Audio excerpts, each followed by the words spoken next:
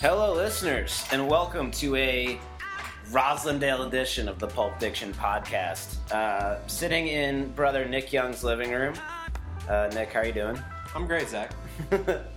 Doing a little Friday NBA podcast action for y'all. Hope you enjoy it. Nick, let's get right into it. First thing I did when I showed up is I made Nick watch the OKC Denver full game highlights because that was just one of the games of the year, and Paul George was out of his mind, Jamal Murray was out of his mind, Jokic triple double, and like a real triple double, like he's actually getting real rebounds, not free throw rebounds like Russell Westbrook, and then Gary Harris the game winner. Just an awesome game. Nick, what were your thoughts? This is maybe one of the top 3 most entertaining games of the season thus far. I think I was blown away by Paul George. I think I've kind of been a hater of his for the past year or so. I think just thinking that he's a little overrated. But he was fantastic. It seemed like every time Denver seemed like they were pulling out ahead, George came back and started firing OKC into the game. And I just got to say, I said to Zach midway through the highlight, I said to you midway through the highlights that I really think Jamal Murray could be an all-star next year. Like his shot is that good, his offensive game is that good. Yeah, no, I totally agree. I mean, I don't have the stats in front of me, but he's a guy who has really the full package offensively. Kind of still working on like his passing out of like the pick and roll and passing kind of in general, but someone who can score from every point on the floor. He's got tight handle, can shoot off the dribble, and a guy like the Nuggets like love. Like I think they were maybe in the Paul George sweepstakes or some sweepstakes, and Jamal Murray was untouchable in all these trades, which that's usually a good sign. Like the Nuggets aren't like a crappy organization where like Vivek might make Buddy Hield untouchable, but that's just because they're the Kings. And he's Vivek. He's Vivek, and it just doesn't make any sense. But like if the Nuggets are making someone untouchable, I'd put some weight in that, and he's just really good. What I want to talk about with them, I mean, obviously it's a great win. They're not going to make noise in this playoffs. Maybe they could give someone a scare, but the idea of them beating the Rockets or the Warriors in a playoff series is pretty out of the question. But Nick, what do you think about this core long term? So right now they have Millsap. Excuse me. They have Millsap, who's injured and was not playing, but they're rolling out like a Jokic, Wilson Chandler, Will Barton, Jamal Murray, Gary Harris lineup that I thought was really interesting. And that's basically their core minus Wilson Chandler. What do you think about that core? Well, I love Gary Harris and Jamal Murray as like the long-term future at the guard positions. I love Jokic, obviously. I think that there's a real question for Jokic in terms of his defense and his rim protection. Like, I mean, we were watching that game. Like, Paul George would go right into the lane, right into Millsap, or right into Jokic's chest, and like up for an easy finish. So you just can't really have that from your center unless you've got a 4 who can really play some rim protecting D. Serge Ibaka in his Thunder years is sort of like your classic example of that. Although it's sort of easier said than done finding a piece like that. And it's not like Kenneth Faried can really do that either. So I think that they're still kind of one piece short in that respect, unless Jokic can kind of pull himself together on D. But, I mean, who knows? Maybe they're just going to build themselves in the model of we'll race you to 120 every night and bank on the fact that most teams won't be able to catch them. So I think that threesome is a great long-term core to build around. I really like Millsap. I had him on my fantasy team before his injury. Like, that's a guy who can give you a really steady, like, 15 to 20 points without taking a ton of shots, hold his own on defense, and be a working, like, passing part of an offense. So that's always a nice asset to kind of have and control. Yeah.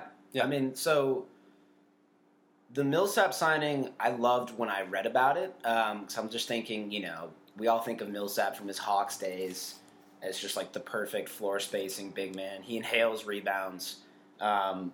It's tough to rim protect from the 4 when other teams are playing a stretch 4, because I think this is part of why Ibaka's lost so much of his value. You can't rim protect when you're not in the paint. So like if you're covering a 3-point shooter, like if you're covering Ryan Anderson fucking at mid-court basically, there's no way you can help on any drives or any rebounds or anything. But, Millsap, great defender, kind of useful offensive piece.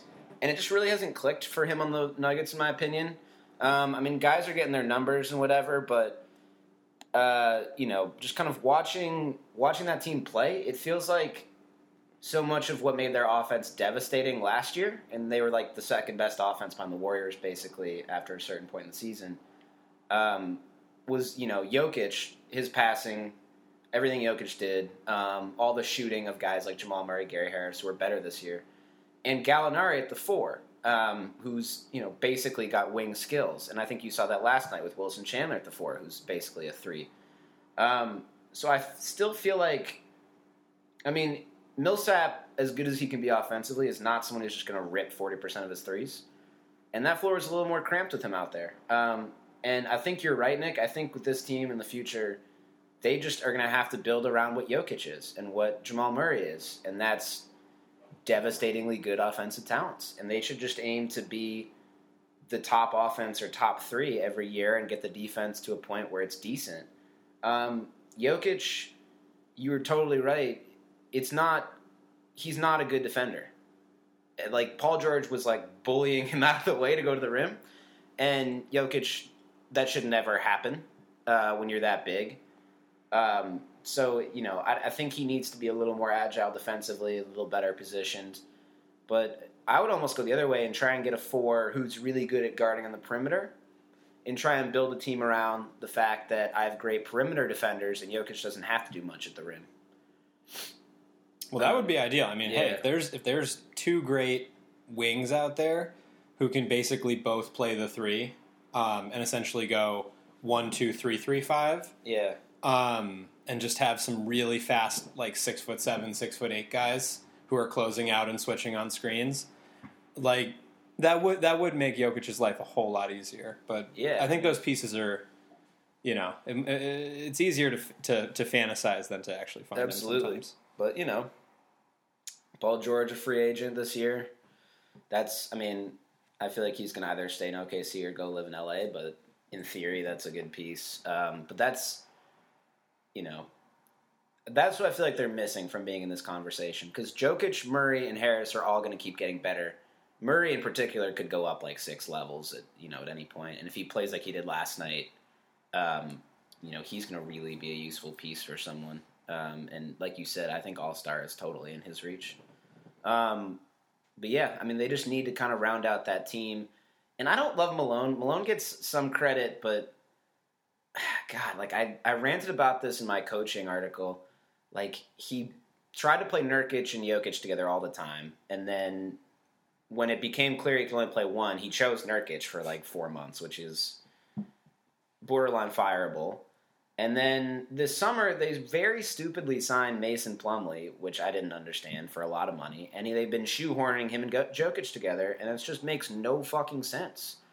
So I don't know what they're doing with that, and I don't know why you would ever play those 2 together.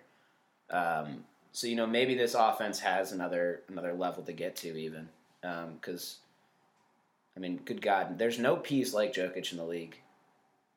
Yeah, he's so cool. None. He's awesome. He's similar to Marc Gasol in some ways, just in like a very big, excellent passer with some great touch around the rim. But Marc Gasol was a much better defensive player. But I would say Jokic has a way better shot and is probably more creative offensively. Definitely, Jokic is on the Ben Simmons level of passing. Like he's really up there. And even on that game winner that they hit, the inbounds play was for Murray, who had the NBA Jam Flames going, and Paul George just enveloped him. Mm-hmm. And they just couldn't get the ball to Jamal Murray. and Harris broke free all the way at the other corner 3 from where they're inbounding. So, like, but totally behind the play, but when you're 7 feet like Jokic, you can see that clearly. And he just, like, is just palming the ball and just, like, wings it over there and hits him in the shooter's pocket. And, like, that's the kind of play that, 7, 8 guys in the league can make. Yeah. And he's giving that to you while being a 7-footer. My favorite thing about Jokic, or one of my favorite things to watch him do, is he's got such a slow shot fake, but somehow he still gets people with it.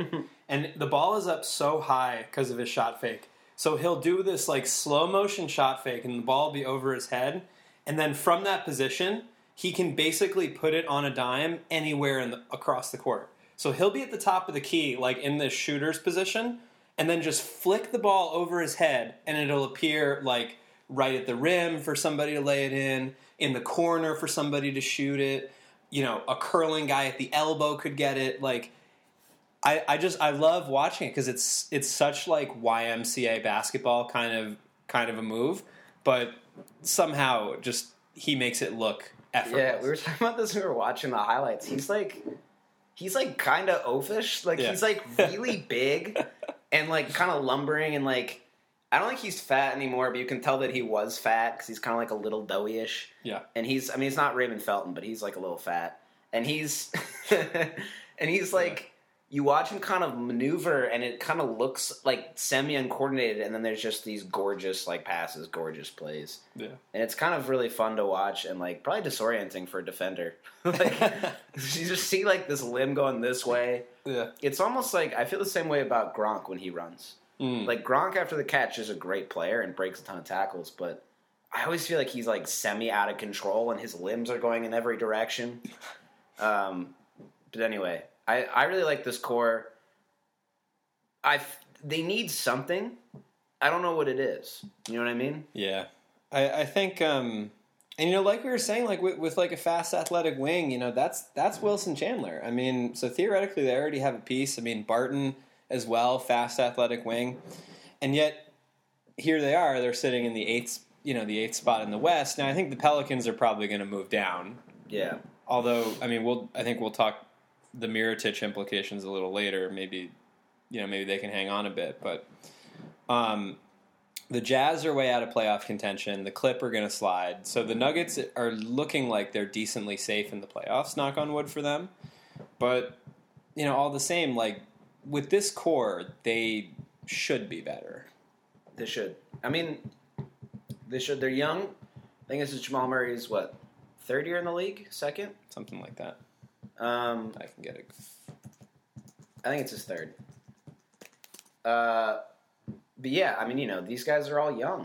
I think I think it's Jokic's third year, second year really getting big minutes as the starter.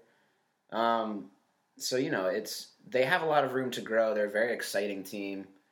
I would love, they're in the stage right now, almost like, I'm trying the past corollary. So this is Murray's second year. It's only his second year. Yeah. Wow. He was drafted in 2016. You wanna hear something funny? What? He was born February 23rd, 1997. So 5 days before our dear brother Dan. Oh my God. People in the league are so young. Yeah. I just feel so useless. Yeah. Bonus point, he's Canadian too, Jamal Murray. Yeah, I knew that. I'm big on Canada right now because they're coming up. Dude, RJ Barrett, he's the number 1 recruit going into college next year. I fell in love with his game already. I was watching his highlights. Team Canada beat Team USA in an under 18 thing, and it was just because Barrett hero balled and dropped 45. That's awesome. He looks like if Markelle Fultz was really confident and could shoot really well. So basically, pre-draft Markelle Fultz. He looks like Sixers wet dream, Markelle Fultz. We should talk to you about OKC. So, okay. I mean, I don't want to talk too much about them. I do think they've come together really nicely. I think they realized how to delegate between Westbrook and George. I think Westbrook deserves some credit because we all want him to pass the ball more, and obviously he couldn't play like he did last year. Well, you want to know what his stat line was last night? It was 20, 21, and 9, right? Yeah. Unbelievable. So that's the Westbrook I want, but he has to do that while being himself. You know what I mean? Yeah. Like, I don't want Westbrook trying to, like, pick passes like he's Chris Paul, because that's a waste of him. I want him barreling to the rim recklessly, because that's what he does. Mm-hmm. I want him taking those pull-up jump shots. I just want to cut, like, 6 of his crappiest pull-up jump shots and add, 6 or 7 more kicks to Paul George when he's got a good matchup. Mm-hmm. And they're building a nice chemistry together. Melo has realized he's just Ryan Anderson with, a better pass career, which is great for their team. And Steven Adams is just incredible. Even though Murray took him Dancing with the Stars, as Reggie Miller said on the broadcast. I thought that was funny. But, yeah, I mean, I love that core, the way they're playing right now. And, just because their stars are so good, and I think they will have, in the playoffs when the game really bogs down, they have guys that can just go up a level. I think they're a really interesting playoff team. And they defend really well. You know what I mean? Yeah. And, I mean, the guys on their bench, obviously Roberson going down is really sad. You never like to see that. But I do like, Alex Abrines. I think he's a, reliable shot, can defend his own position kind of guy. Jeremy Grant. Yeah. He can kind of come and go, but very athletic, can definitely defend. And then our personal hero, Fat Raymond Felton. Fat Raymond. Raymond, I was pointing this out to Nick on the telecast. Raymond's, observably fat on, a tiny computer screen, running a pick and roll. Yeah. He waddles, and his jersey, you can see it. It kind of, bells out around his gut. Yeah, he's got a legit tire around his belly. It's just it's you're getting paid, $9 million or whatever. It's just incredible. And he's not, a big... if it was, a center, at least I could be he's taking up space, a big dude. He's a fucking 5'10" point guard. There's no excuse. Yeah. I couldn't imagine getting scored on by him in the league. I mean, don't they practice? Yeah. What is he, mainlining Krispy Kremes? Well, if they're like the Cavs, then they won't be practicing. Yeah, maybe he just goes to shoot around and then... Yeah. Raymond Felton's the kind of guy... He's the kind of guy that drinks a couple of craft beers with his pizza. I was thinking he might drink a couple Cokes, maybe have a Dr. Pepper or something with his with his movie theater popcorn. It's just incredible to me. But yeah, as always, their bench is crappy. I feel like the Robertson injury really helps them. Mm-hmm. Because he was just he could not shoot, dribble, or pass, and it's even worse than guys other guys who can't shoot, dribble, or pass, because he was rattled about the fact he couldn't shoot, dribble, or pass, and would fling the ball to someone else even when he was open, or crap away the ball, or just hot potato it back to someone. And I feel bad for the guy, but he really is. Him going down unlocks their team. Mm-hmm. Yeah, I think that more minutes for guys who can shoot or slash just be involved on offense is never a bad thing. Yeah, definitely. So I want to talk sort of playoff seeding type stuff, because deceptively, there's only 30 games left in the regular season, something like that. Yeah. Spots aren't going to move that much right now. The Spurs are kind of a hair ahead of OKC and the Timberwolves. Of those three, Nick, so I'll say it this way first. Who gets the 3 seed? 1. And then 2, of the 2 teams that go 4-5, who do you pick in the playoff series? Okay. Well, I'll say this. I'm a Spurs believer. Getting a BV while you talk. Yeah, please. And I might just be in absolute denial over their prospects. I think that this Kawhi news, is just a morale killer. And I think, we can talk at length about the Kawhi situation. Let's do it now. Okay. Put a pin in my my question. What the fuck? Yeah. I saw a great tweet. The network one that I mentioned on the podcast? Maybe. Was it the one about Red Wedding level? No. It's like if you had gone back in time and said that Kawhi was going to be the problem child of the Pop era, like the odds on that would have been astronomical. That's like a 600 to 1. Like Quiet is not the same as happy. Yes, very important point. So like, and I saw Jalen Rose like talking about this, like, none of the big name free agents ever want to go to the Spurs. Why is that? And like Jalen's theory is that it's because like nobody really wants to work that hard. I buy that. And that Kawhi is not an active recruiter, which I also buy. But like you always have to kind of ask yourself with these situations, like somebody leaks this to the media. This isn't like, they have a wiretap. No, someone in Kawhi's camp said that. Yeah, a la a bad or sick guy. But, shouts out to number 45. But, but like, Well, somebody's doing the wiretap. Exactly. Exactly. Yeah. But like, so somebody in Kawhi's camp is leaking that. And when you're kind of like going, like reverse engineering why that would happen, you're left with very limited things. Like one, he truly is unhappy and wants to get out, or like B, he wants to get something out of the management that he's not getting currently and needs that leverage or something. So I don't think that like Kawhi's time in San Antonio is done. Far from it. I mean, like this LaMarcus Aldridge stuff that came out is very interesting. Like LaMarcus Aldridge was super unhappy in San Antonio, was thinking about getting traded. They were thinking about trading him.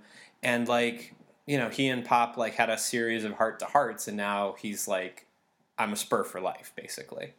So I think that this Kawhi situation will get worked out. I think that like he has a very strange injury. And I think that the Spurs medical team, probably misdiagnosed, or at least like did not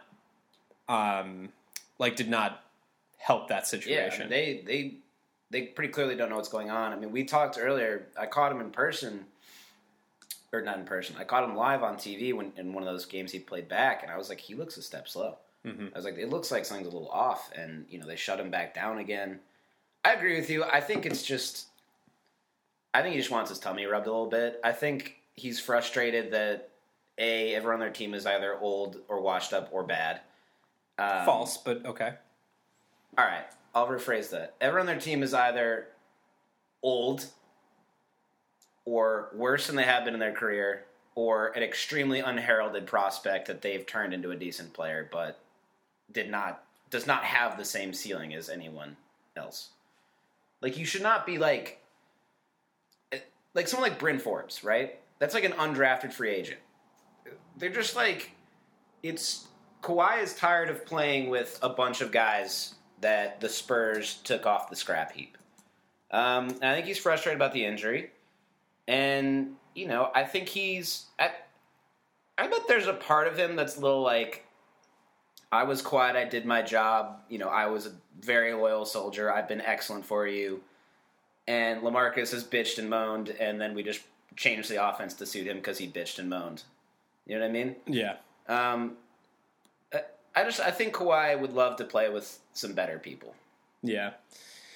I mean, I think that it's another example of the Warriors just kind of psyching people out. Like, if this was even 4 years ago, there's a lot less pressure on someone like Kawhi to be like, this team isn't good enough.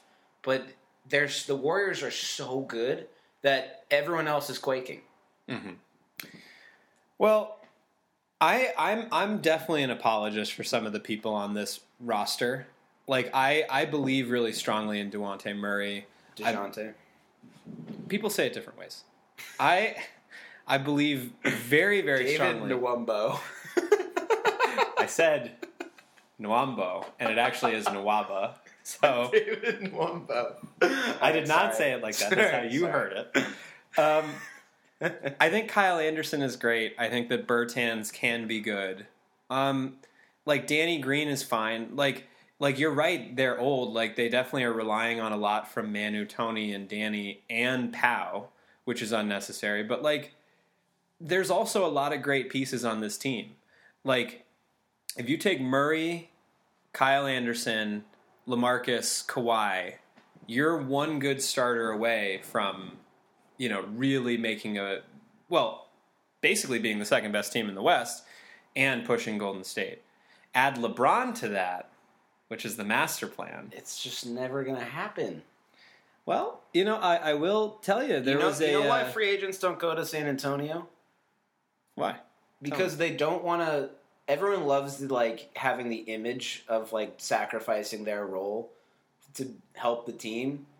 And I'm not calling people out for this because it's a very natural emotion when you're an athlete to want to have a big role. But people don't want to go there because they don't want to have their role minimalized. They don't want to sacrifice that.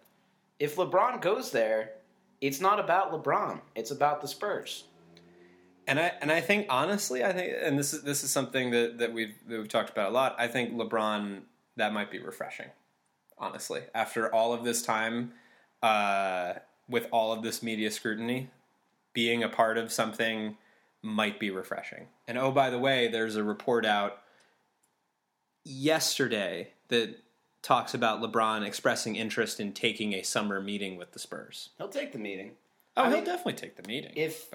He's going to pick the team that he thinks gives him the best chance at winning. And if the Rockets he sours on, or they can't get out of that Ryan Anderson contract, and they literally can't max him, because I think he's been pretty open about he wants a max. That's in play. I don't think you're giving enough credit to the fact that the Spurs offense in particular is awful. I mean, I don't know if I'd say that. If you look at their efficiency, they're bottom half of the league, which is crazy to think about, because you think of the Spurs getting this beautiful ball movement offense, but in the past couple of years, Pops had to retrograde that offense, A, to suit LaMarcus Aldridge's dated skill set, and B, because they just don't have creative players. You look at Tony and Manu, those guys were excellent at creating for others. And on their team right now, that's not something Kawhi can do. It's probably the only thing he can't do at this point. It's not something LaMarcus can do.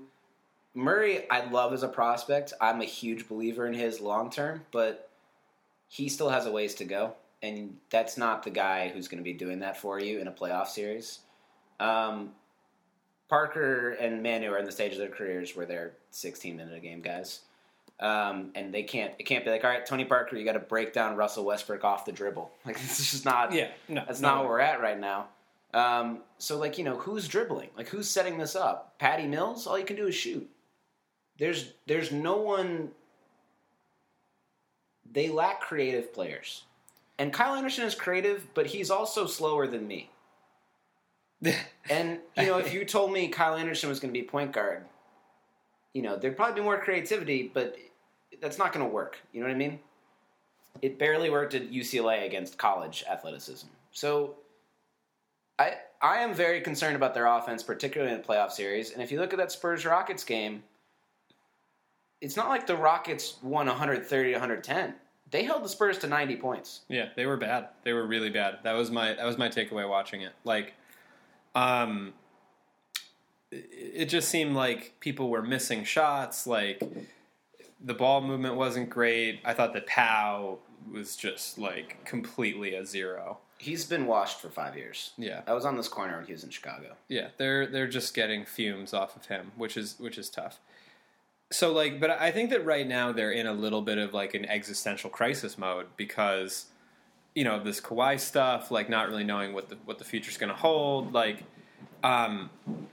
think there's a real question for them whether it's smart to, shut it down and sort of, really focus on developing talent or keep being the Spurs and keep running.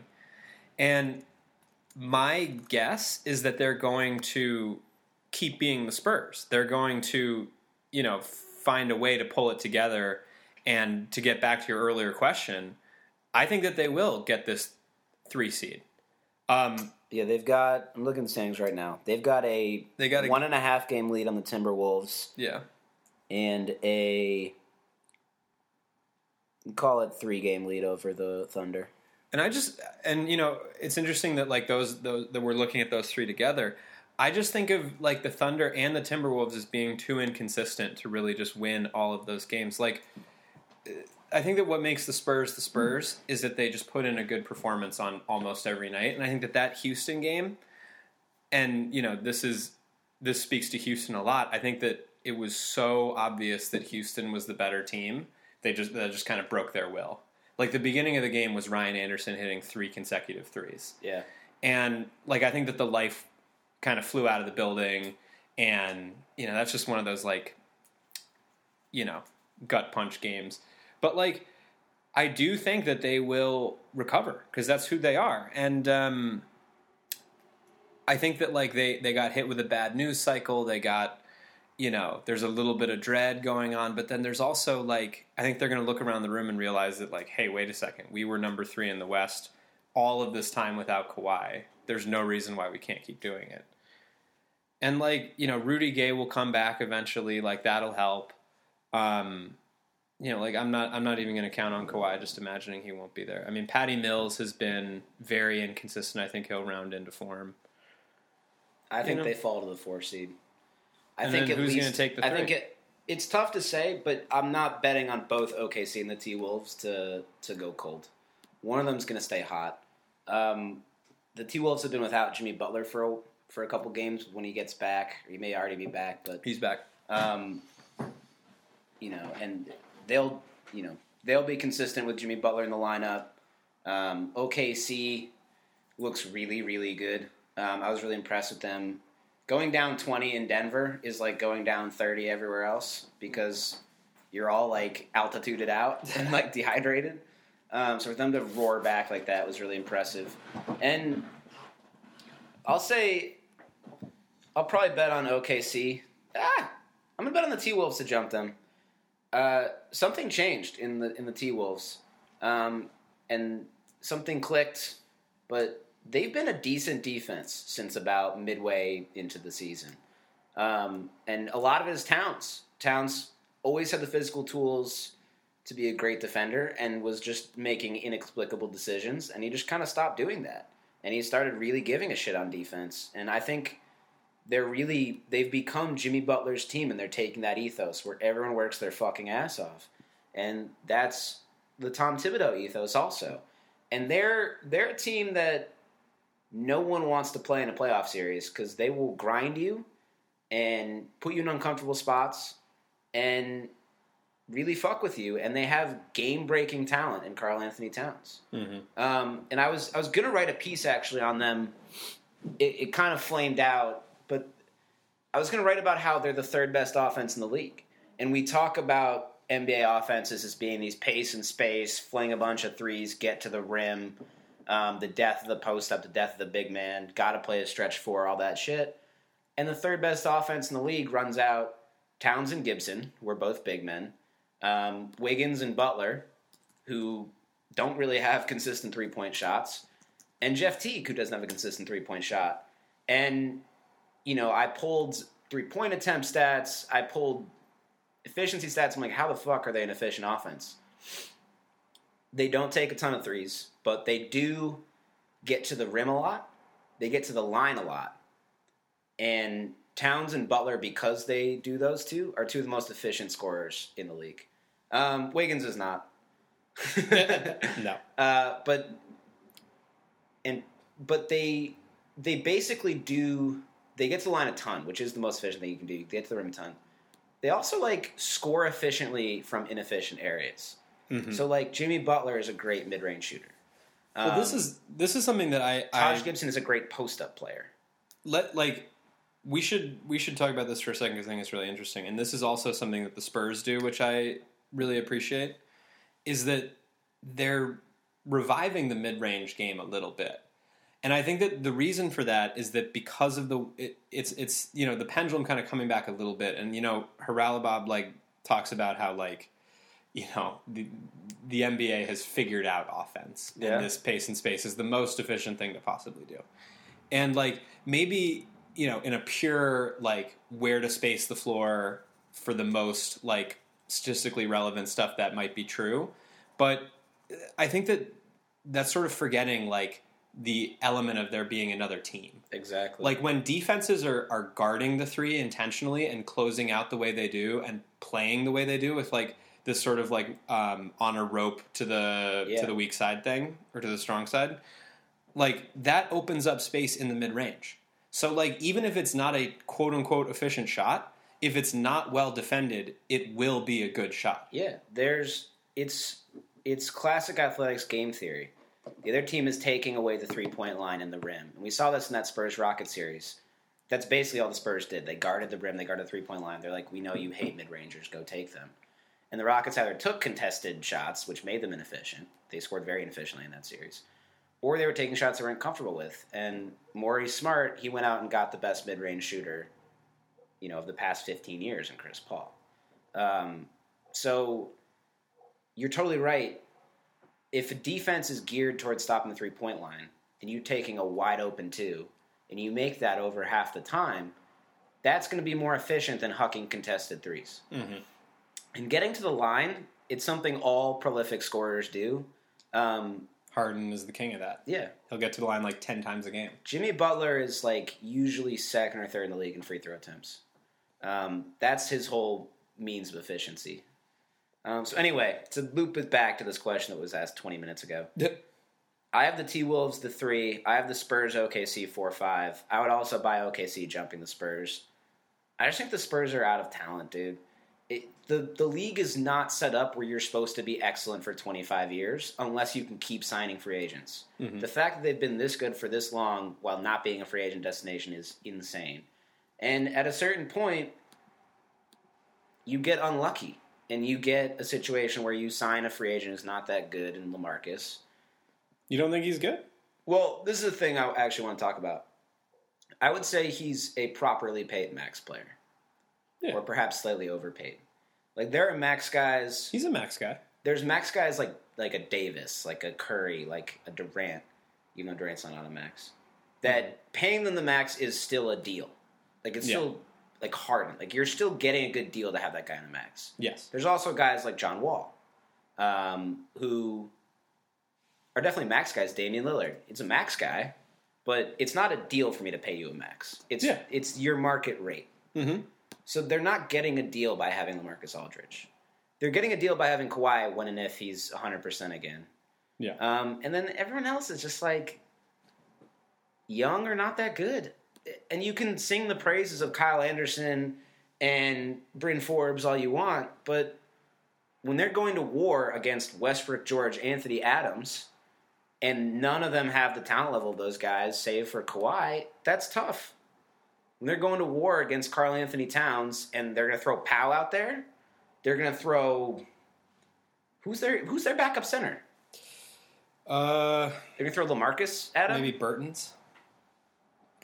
Yeah. It's... They just lack... They lack offensive creativity and they lack talent. Yeah. I mean... So I have them out in round one. You have them out in round one? If Kawhi is 100%, he can take this team up 2 levels, and I'd pick them over either of these teams. I don't think that's happening. You don't think he's going to be 100% by... No. By the playoffs? I don't. Well, I'm on the other side of that. I think with or without Kawhi, they can hang on to the 3. I think without Kawhi, I don't know if they escape round one. Yeah. But let's shift gears a bit. Yeah. I want to talk very briefly about the Rockets, just to say I want you to answer for something. Okay. Harden, I would argue, is the clear MVP frontrunner and should be. No doubt. The Chris Paul-Harden combo works extremely well together. Yep. Their role player signings have all fit the roster very nicely, and they're a very dangerous team. Indeed. Okay. All the above. Check. I gave you an out like 2 months ago, and you were like, Chris Paul is overrated. Well, this team sucks. Well, you're going to have to strike and Bob Mute and Tucker being good signings from your record. I don't know. I don't think like PJ Tucker is anything special still, and I'm not convinced that we'll see if Luka Mbamute has his moment in the playoffs. But yeah, I mean, I think that like what I didn't appreciate very stupidly is that Harden was the MVP last year. He's a transcendent player. And when you add a very, very good player to a team with a transcendent player, they don't get worse. So, like, I think that was some poor calculus in my brain. Yeah. I think the key part, dude, is it's fatigue related. And they haven't been guarding minutes as much as I want them to, and I swear to God if Harden runs down... Because D'Antoni will say Harden ran down last year. Yeah. If the Harden looks slow in the playoffs, I'm writing an angry letter to D'Antoni. They have no reason to be playing him 40 minutes a game. But anyway, it's not just the minutes. It's every single play last year, Harden was running a sprint pick and roll. Mm-hmm. Every time. Now, Paul does it like 40% of the time for him. And Harden gets to chill off ball and get those nice wide open shots. That's huge. And, you know, when we bet on the Spurs to win that game, it was because we thought Harden was fatigued. So I don't think that'll happen this year. But anyway, let's talk... I want to make one point about the Rockets in the playoffs. Okay. I think they're a very sexy, going to the finals, giving Golden State a run for their money pick. Mm-hmm. And I agree. But part of the reason Daryl put this team together was to up their risk profile. It's basically what he said. He wanted to increase the chance that they play a series well enough to beat the Warriors. And to do that, he was like, I want to take a ton of threes. That's a high-variance shot, right? You're hot from three, you can win the game against anybody. Mm-hmm. But variance is a double-edged sword. And they can go cold from three. Yep. Like, if Ariza and Anderson just shoot 20% from three in a series, which could totally happen, in a round two series against the Spurs with Kawhi, against the T-Wolves, against OKC, that's 100% losable for them. Yep. And I mean, let's not forget, too, that, like, I know that Chris Paul has been playing really well, all that, but, like, the dude is over 30, he's missing a meniscus, and, you know, the playoffs, the intensity goes up, the physicality goes up. That's a lot of miles. Like, and also, let's not forget, Chris Paul has never been to the Western Conference Finals. So I think that it's just there's a lot riding on CP3, I think, and it very easily could go the other way. Yeah, I feel like the CP3 playoff hate isn't fair because one of the best performances I ever saw live in a playoff series was what he did in Game 7 to beat the Spurs in that opening round series. They still crapped away the Rockets game, or the Rockets series next round, but that was the worst playoff collapse maybe I've seen. Josh Smith and Corey Brewer were canning threes. Like, what are the chances? Yeah, but like, how can you lose to Josh Smith? Dude, those are insane. Like, not knowing how it ends, you would probably still concede all those shots, mathematically. Probably. But let's jump from them. I want to hit. You want to do?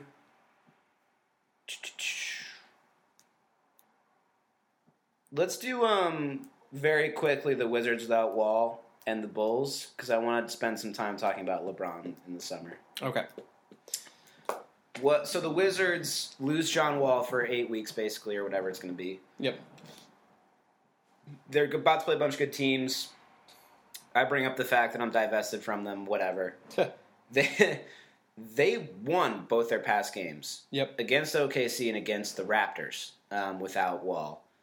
And that's not something people expected. I gambled against them and lost in the OKC game. Nick, does that make any sense to you? I mean, there is that theory that your competitor, who is the CEO of the Ringer, is fond of bringing up. Yeah, the Ewing theory. That, like, I think that there is sort of a psychological, like, bounce back resiliency factor to when somebody who, like, is definitely a huge part of the team, but also, like, there's a lot of whispers out there that there's some tension in that locker room, that like John Wall is, a little bit divisive. Like, yeah, he called out JJ Barea, and Brea's like, yeah, I have someone I hate now. He's like, I don't think his teammates like him either. And you get crickets from the Wizards teammates. Yeah. They're just like, it's tough. It's really tough. So like, and also like, the thing about John Wall that people forget is that he was the absolute best player of my year, like in school. You always bring this up. Well, it's because we're linked, and I can't forget that. But like, he was like a chosen one for his entire life, and he was the first big recruit at Kentucky. Like when Calipari went there, first overall pick. The chosen son of DC. Like, I think that it's impossible for his ego to have not gotten huge. So I think that like when the team turns to Beal and Otto Porter, who are much more efficient players, correct, and they're really like spreading the ball and like they don't have to worry about John Wall, I think that there is like a little bit of a sense of relief there. So yeah, I mean, I think that it should have made more sense to me when he went down that they wouldn't be terrible. That said, I think this team still has a very low ceiling because of Scotty Brooks, who I will continue to say should have been fired on the tarmac after Game 7 in Boston last year. He got worked over. So I think there's a lot of factors at play right now. I totally buy this, like, Wall is a weird chemistry guy. I mean, him and Boogie are best friends. Yeah. That's very strange. So basically the ball has been put in Bradley Beal's hands a ton more. And Beal looks a lot like the ideal facilitator for an NBA team. He's someone who is a deadly shooter at any point in the floor at any time and gets the Curry treatment. And when you get the Curry treatment, everyone else is that much more open. It's more looks for Otto Porter, who I love, and he gives you 14 points a game, but he does it extremely efficiently. And if he gets force-fed some more shots and can keep that efficiency, that's an awesome player to have. We thought the problem with this team, most people say the problem with this team is their front line and their bench, which is a huge problem. The fact that Jan Mahinmi makes $16 million a year, like, what the fuck were they thinking? Because they couldn't have thought he could play with Gortat. Yeah, no way. Did they just think Mahinmi was their backup? They're like, oh, fucking idiots is what they are. Like, if your plan is to pay a backup center $16 million, they must have thought the cap was going to go to $200 million. Yeah, it's insane. Were they? I don't even know if they were doing math. Maybe they were like an agent, like was like, I'll steer this guy to you or something. But whatever. That's a huge problem. Also, and why I divested from them, they don't carry themselves in general with a lot of effort and hunger. They kind of carry themselves like they're the shit and they've been there before. You see them like call out LeBron, and it's like, you haven't done shit. Yeah. It's like you've won like 2 playoff series and never in a row. You haven't been to a conference finals. Like they look like the Warriors in terms of like, oh, let's just coast this regular season. We'll be fine in the playoffs. Like, you need to get better. So I think they are playing harder. I think they're like, we need to rally around this, which is cool. Can I give you a nugget from Zach Lowe? Yeah. Wall hasn't looked right all year. He's spent 76% of the season either walking or standing on the court, which makes him the most lethargic rotation player in the NBA. Yeah. So that's insane. That's an insane little nugget right there. And he's been hurt this whole year. Yeah. I mean, no doubt he's been hurt. But still. And then there's this nice little Bradley Beal quote from Thursday night. Everybody eats, Bradley Beal said. Everybody eats. That's our motto, man. Everybody eats when we move the ball. So, like, that's a little bit of weird shade that's going towards John Wall, because what he's basically saying is like, hey, the ball movement was good and people are happy and we're getting shit done. And it's all sort of against this backdrop of John Wall, like, not being there. So yeah, I mean, it's a good quote. Yeah. It's not great for John Wall. I feel bad for the guy. He's always playing hurt. Yeah. And, last year is kind of the first time he was healthy in a really long time, and of course they played him 44 minutes a game in the playoffs. But unbelievable. Yeah, I mean, Wall's sitting on a $40 million a year contract. If he never gets healthy, he's not a guy you want for $40 million. No. Healthy John Wall, as basically like almost as fast as Russell Westbrook John Wall, which is his healthy. Ecstatic to have him. And I think there's a way to build a really good offense around him, Beal, Porter, and a semi-decent center. And Wall would be shooting like 10 to 12 times a game in that offense. Yeah. What they end up doing is a semi-hurt Wall shoots a ton of mid-rangers and crappy threes. Beal and Porter don't get the ball as much as I'd like them to, and the team suffers. Yeah, and once again, I will say that the person who should have been fired on the tarmac after Game 7 is looking pretty shitty once again. Yeah, I mean, I put him pretty high in my coach rankings because player development. Everyone gets better when he's the coach. True, no doubt. Which is awesome, but you then don't want him around when it's game time. Yeah. But yeah, all right. Let's bop on the Bulls. All right, great. So I don't want to talk too much about them, except to just mention David Nwamba again. But the Bulls flipped Mirotic and a second-round pick for ASIC and a protected first. So it's top 5 protected this year, and then like a bunch of top 8s, and then it turns into a second-round pick if it never conveys. But that means we're going to get it this year. Yeah, there's no way they're going to unless they win the lottery. They're not going to be in the top 5. But yeah, so basically, you and I'll give my take first. Sure.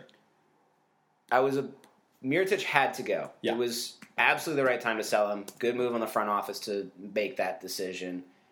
There could have been some inkling to keep him and see what they could do with this weirdo roster, but at the end of the day, that roster overachieved for 20 games and then went back to being weird and not that good. And most importantly, Mirotic is a 4. He can't play the 3, he can't play the 5. Markkanen is a 4. Maybe he'll have the 5 someday in his career, but he's a 4. And Bobby Portis, who everyone celebrates them for, is a 4. Maybe can play some 5 if he learns a lot about that, or you just want to play a no-defense 5, but he's a 4. You can't have 3 4s. Mirotic had to go. So I'm glad they sold him. I don't feel like they had to put the second-round pick in the deal. I think they just did it because New Orleans got cold feet because they didn't want Mirotic's contract guaranteed, and then that was kind of the condition for guaranteeing the contract. I feel like the Bulls just lob in second-round picks like they're fucking dropping bills at a strip club. Like, They just don't care. They're just like, wee! It's like they're rebuilding. They sell a second-round pick for $3 million so that the owner can spend it on the White Sox. And they're just like, oh, this trade we want to do? Send it. A second-round pick who's turned out awesome and is now a part of the Golden State Warriors rotation. The team that's going to be playing, that's in all likelihood going to be playing for the championship, uses the second-round pick that we sold for cash in their rotation. He started for them. Yeah, it's insane. It's Jordan Bell would be our criminal. Second best prospect, second or third best prospect. Behind Markkanen and Dunn. Markkanen, Dunn, Levine. He's on the Dunn level for me. Yeah. Jordan Bell? Yeah. Yeah, he's somewhere around there. Yeah, anyway, just embarrassing. I mean, what I'll say about the Bulls is that with the Mirotic move, Markkanen and Dunn and Levine's development, it's getting to that point where, like, I would compare it to, like, having had a really horrible fight with a girlfriend and breaking up, and then, like, a little while later, you're like seeing her pictures on Facebook or whatever, and you're thinking about it. You're like, oh man, maybe I'm ready to do this again. And like, I'll confess, I got a Bulls hat. I think that their logo looks nice. I like wearing it on my head. So like, I'm getting to that point where I'm like ready to start watching the Bulls again, but I'm not quite there yet because, I mean, it's like you said, like they're still throwing around second round picks like it's candy, and there's no indication from this ownership group or from like really even the GM that who we've talked about a lot at length, Garpax, that they're serious about actually trying to turn this team into a contender. So yeah, I mean they took back some salary in the ASIC deal. I think Simmons had a tweet about it where he's like, "What? Like you just sold the second round pick for $3 million?" I think they were still below the salary floor, so like, it's fine for them to take back more money because literally, if they didn't take back more money, they just have to pay it to like the Jerry Grants and whatever's David Nwamba's on the team. but so I'm a fan of this deal. I'm really happy we got into the first round. It's a good move for them. I also would love to see Robin Lopez find a new home. Yes. I think this is absolutely the year to suck. Being 7th and being 3rd worst, there's not a huge difference. Yeah. In terms of lottery odds, it's maybe give or take 4 or 5%. So let's, get as many balls as we can, send people out, bring in some picks, and try and give this thing a real go. I mean, part of me thinks that maybe the Garpax are decent, and it's just really shitty ownership decisions being forced on them. Like, selling the second-round pick is the owner's fault. Mm-hmm. Like, there's no way the GM wants to not have a draft pick. True.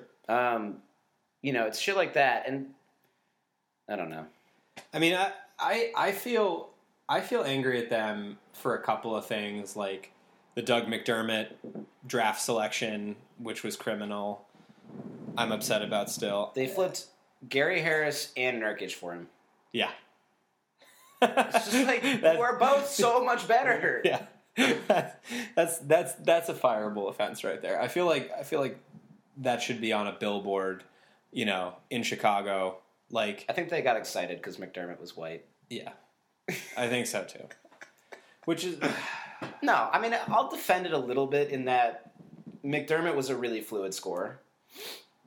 And I like taking really fluid scorers in college. But there was just no world in which he was going to be even an okay defender. Yeah. I don't know. Well, he just doesn't have... I feel like McDermott lacks a certain chutzpah. No, whatever. Do you have any other Bulls thoughts? I want to see more sales. I would love for us to get high up enough in the draft to take one of these dope prospects. Yes. I love Trae Young. Would love to see him. We're not super far off. Right now, we're at 18 wins, and the Suns and Grizzlies are also at 18 wins, with the Kings, Mavs... I want to pour one out for my Grizzlies bet. Magic, Hawks. Magic and Hawks all... Right on your floor. It's just... That's so depressing. Yeah. I mean, in my partial defense, when Conley was healthy, they were totally on pace to do it. Yeah. That's really what killed it. And Chandler Parsons, that's one of those ones that's just like... I think had they not fired Fizdale, they even could have made a run at it with Evans and Gasol. Yeah. I think once they canned Fizdale, it was like... Game over. It's just done. Sad. So I'm probably going to lose our bets, but we'll save that for another pod. Yeah. But yeah, I mean, we're up there. I want us to take Michael Porter. The guy who hurt his back at Missouri? Yeah, which sounds stupid, but he's basically a 6'10", 6'11", super fluid scorer. Mm-hmm. And the only reason he's not going to be... Like, he was the top prospect. You'd have to do a thorough medical exam, which the Bulls... Which frightens me. Have a long history of fucking up. It's like the Sixers medical staff is far and away public enemy number one of like ligaments and bones. But the Bulls staff almost killing Luol Deng is really up there for me. Yeah, and also I would say like fucking up Derrick Rose's ACL surgery too. Do you think they fucked it up, or they just? You've made the point that they went with the Chicago Rush, the 2-for-1 guy instead of the. They got a nice deal. Yeah. No, I really believe that. Scrimping on the $100 million ACL surgery. I really believe that. Cause like, dude, there are athletes that like, think about like, who else can you name today who's had an ACL injury in the last, like in the 20 teens and come back looking the way Derrick Rose looks. Yeah, like it probably didn't go well. You know, it's just like it's pretty inexcusable at this day and age with the quality of medicine that's out there in the world to like have a second rate ACL surgeon, do Derrick Rose's knee. I would also say that Derrick Rose's knee like exploded. Like he wasn't like a hit. Yeah. It like just combusted. Yeah. No, on like bad, impact. So bad tear. I'm of the opinion he was always going to get hurt. Mm-hmm. Like even if he hadn't decided to drive on that very play, it was going to happen at some point. Yeah. Whereas someone like Westbrook's knee that like Beverly dove into, that obviously Beverly doesn't do that. He never gets hurt. Mm-hmm. Anyway, should we let's hit a little LBJ summer stuff. We're already at an hour, so let's not do this for too long. Yeah, because we also have a very important stuff to talk about across the pond. We do. We're gonna hit a little deadline day. I don't know if I want to throw it on this pod or make it its own little 30-minute thing, but we'll just talk. Yeah. We'll figure it out later. We could take a little pause after LBJ. Yeah, for sure. All right, let's do. So LeBron James. I've been on record that I think he's going to the Rockets. You've been on record that you think he's going to the Spurs. Yep. What's fascinating for me is there's no other player save for KD in the league, and you could argue Steph. Although I think if you put Steph in the wrong environment, it wouldn't take. There's no other player that can take literally any team into contender status. Yeah. And he is very available this summer. Yeah. In my opinion, I think the two places he's been linked would make no sense for him to go to, and both times LeBron made a summer decision, he surprised people. So, like, I think he's very on the table. He'd be insane to stay in Cleveland. Yeah. With their cap sheet, the fact that Gilbert is running the team is frightening. Yeah. If I'm LeBron and I know I have 5 more years of a prime, hopefully.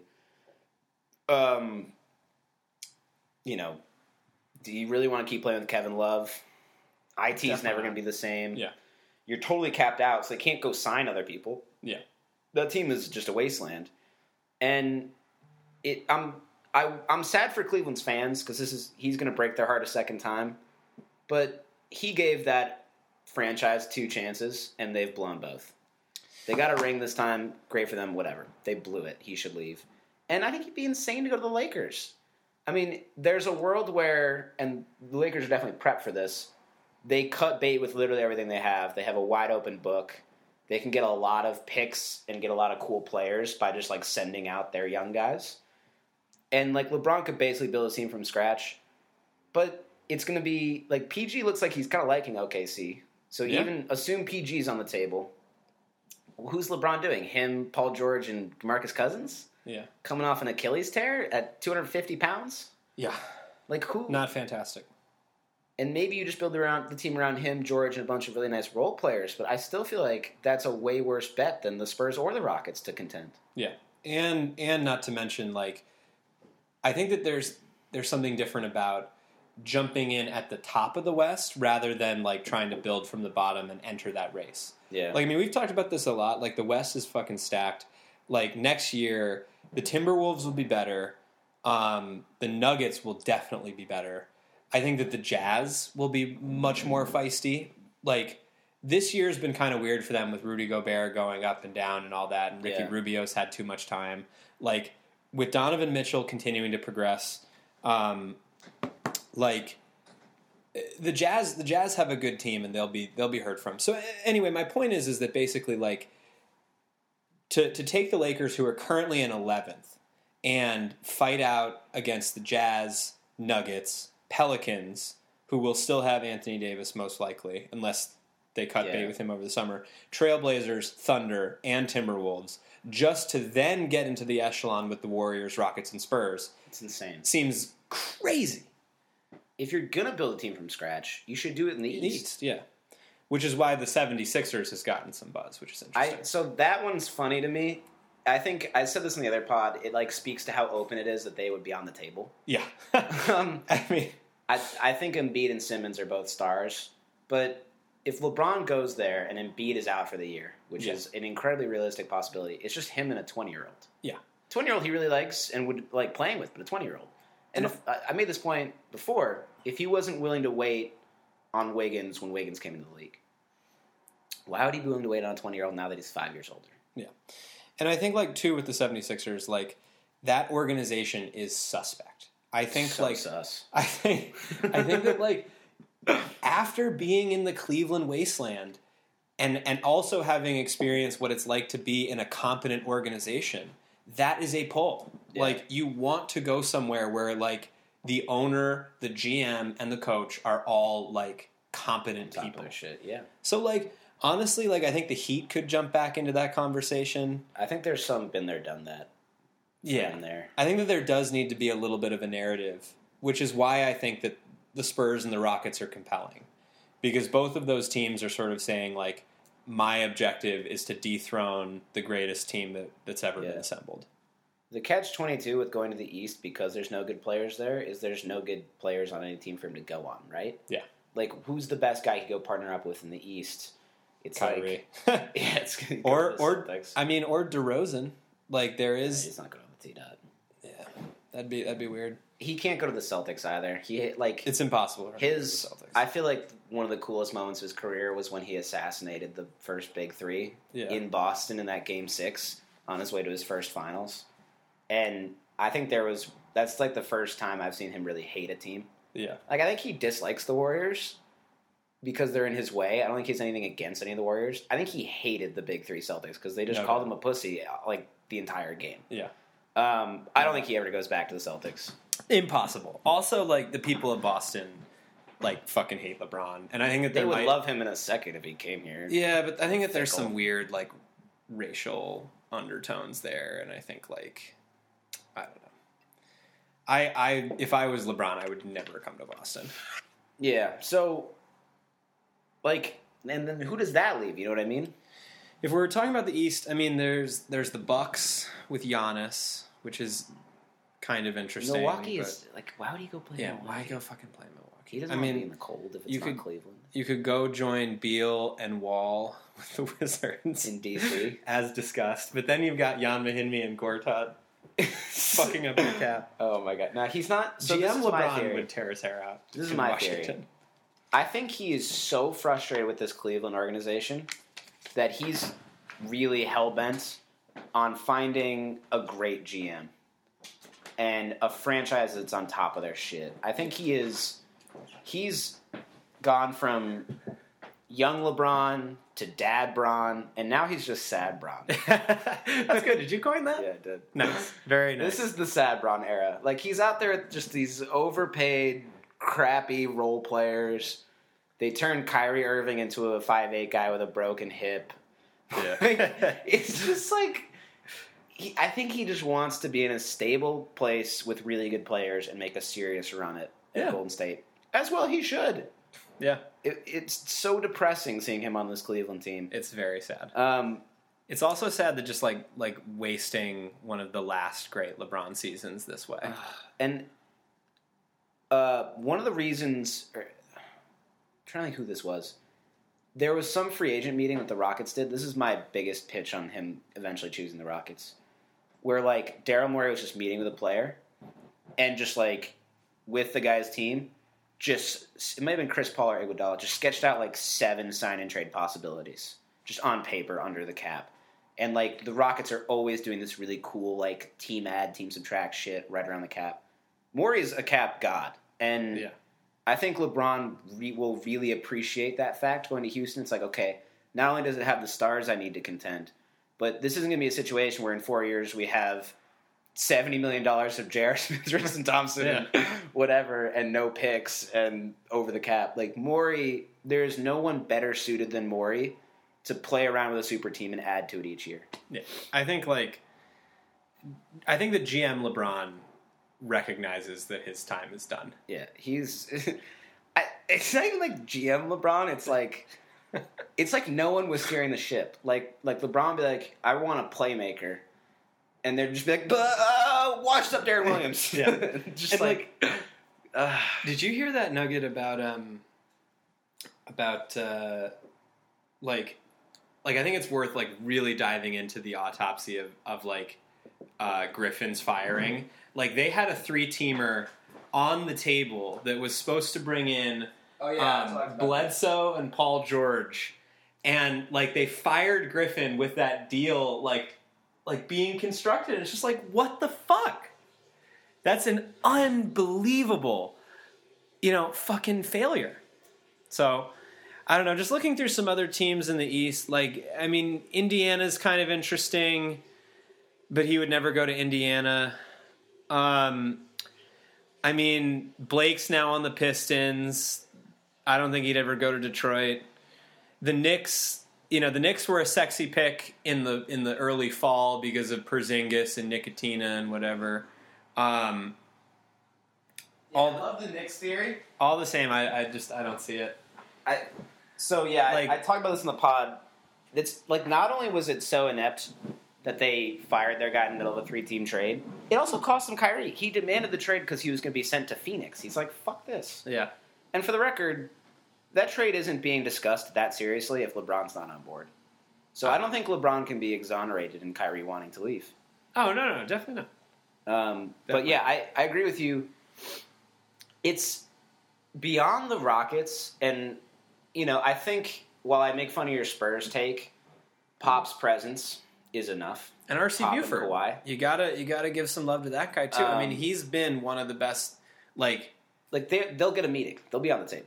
Yeah, I think that R.C. Buford has been one of the best GMs in the league, bar none, in this era. And I really do think that, looking at their salary cap situation, they've got moves to make. They've got, people coming on and off the books. Yeah. I think that they've got a real competitive shot. I think as far as a dark horse pick, I love the Knicks idea. Besides the Spurs and the Rockets, you mean? I think the Rockets should be the favorite. I think the Spurs are on the table. Yeah. The Lakers are the favorite, but I think he'd be insane to go there. Yeah, no, I would say for me, power ranking them right now, I would probably go Rockets, Lakers, Spurs, with Lakers and Spurs being neck and neck. I have a couple crazy ideas. Well, I shouldn't say it that way. I like your Knicks idea. It'd be awesome. And that's exactly the model you'd want, right? Like, superstar in Porzingis, LeBron plays the 4, you fill out the rest of the roster with good pieces. Yeah. That team is capped out to hell. Yes. And they're so fucked. They did it so inexplicably, and they really could have made a competitive pitch to LeBron if they kept clean books. But Noah literally was told to go away from the team until they could trade him, and then they realized they couldn't trade him. Yeah. I don't know how they thought they were going to trade him. It's 3 years, $54 million for a guy who's playing 2 minutes a game. It's unbelievable. Jan Mahinmi's contract, I would argue, was a worse decision. Yeah. Because how the fuck was he ever going to play with Gortat? They literally paid it for a backup. Yeah. At least Noah was supposed to be the starter. They blew the fact that he was broken, but I would pay that much money for Noah if I thought Noah was healthy. But whatever. I think the Knicks are off the table because they should have so many bad contracts. Yeah, there's a lot of money invested in Tim Hardaway. Yeah. There's a lot of money invested in Courtney Lee. They're a lot of money capped invested out. in Cantor. They literally can't. It's incredible. They'd have to give up 30 years of picks to move all those players. Yeah. So that leaves, if you think about big markets, that leaves Miami. Yep, but that's something. I feel like he's kind of done with Pat Riley. Yep. And plus, they're another team that has a lot of people on the cap, and none of them are superstars. Then you're Philadelphia's kind of a big market. For the reasons I said, I don't think it works. The Nets are the Nets. He's not going to go there. He's never going to go to Boston. And you just start running out of options. What I think could be the crazy deal-breaker thing that sends him somewhere bizarre is LeBron has stated his intentions very clearly. He wants to own a team. I think packaging himself with an ownership stake would be really interesting. If he goes to the Clippers, he's like, look, Steve Ballmer, I will sign with you guys. I will play the rest of my career here. Give me a third of your team. Or give me half of the team. Now, Ballmer doesn't just bought the team. He wouldn't want to sell. It's a bad example for that reason. But you could make the argument that having LeBron would almost add that value back to the franchise in a way.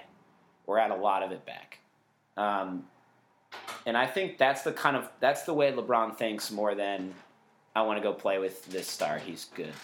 LeBron is trying to be like he wants to own a team someday. He's trying to be a mogul. He's trying to be what Magic Johnson did after his career during his career. So I think if someone like packaged like I think he would love to stay on the Cavs and own the team.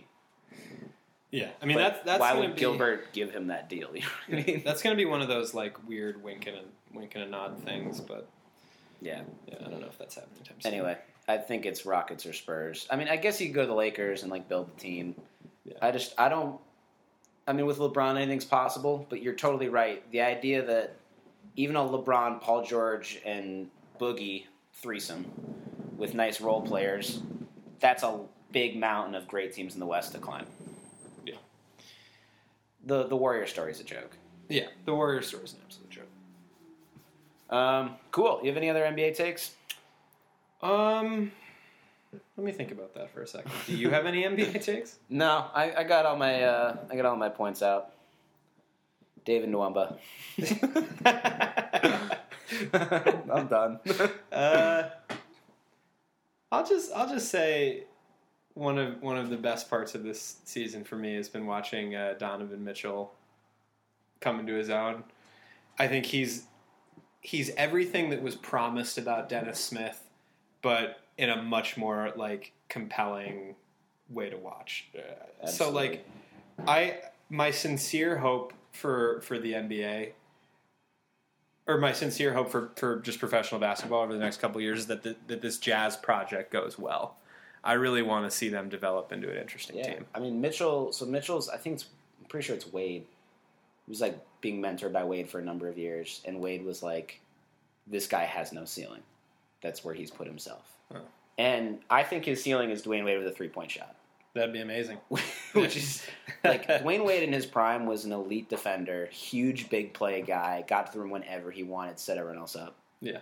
And it's kind of easy to forget because his knees haven't been the same in 8 years, but that's where Mitchell could go. Yeah. All right. That does it for the NBA part. Let's do I'll end up re-recording the fucking outro. Okay. Let's do some deadline stuff. Actually, let me pause this and just bank it. That does it for my NBA podcast, Nick One. It was a fun one. It was a very fun one. Keep an eye out. Also, I just put out a NFL Super Bowl preview podcast because the Super Bowl is tomorrow. And then look ahead to next week or soon thereafter. Brandon Daly, who was on with Sean in that kind of Callings podcast we did. Brandon Daly put out his album, Boy on a Hill. It's an exceptional album, and we were fortunate to, me and Sean, sit down with him and like go over like everything he was thinking about the whole album, song by song. So that podcast should come out this week or next, so keep an eye out for that. Otherwise, be on the lookout for some more NBA stuff and the Soccer Pod with me and Nick coming on Monday. All right, take care.